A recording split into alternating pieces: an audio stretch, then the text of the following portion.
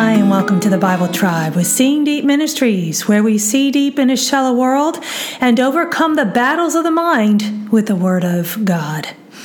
Traditions. Some are good, some not so much, but tradition should never trump the authority of God's Word. We're reading today from Mark chapters 7 and 8, and the verse of the day is Mark 7, verse 15. There is nothing outside the person which can defile him if it goes into him, but the things which come out of the person are what defile the person. In context, the Pharisees were judging Christ, a bad thing to do, for not observing their traditions, but Christ got down to the heart of the matter. Observing traditions on the outside to please man can lead us far away from what God really wants, hearts tender to His word and leading. Mere outward observances are often hypocritical when the motive of our hearts is bent on self. Jesus said in Mark 7, verse 8, neglecting the commandment of God, you hold to the tradition of men.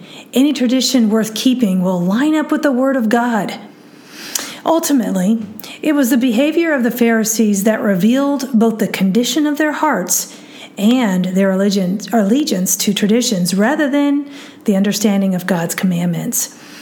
The key word that I chose is the word for defile, which is the Greek word koinao.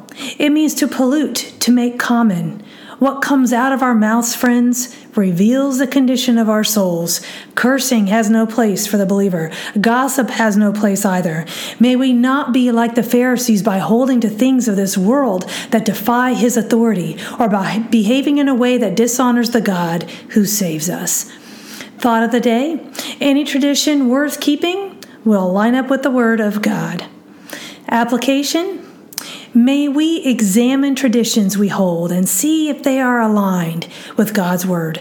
Don't be afraid to go against traditions that go against God's commands. Go with God and His precious Word, my friends. Tune in tomorrow as we head back into the book of 1 Corinthians.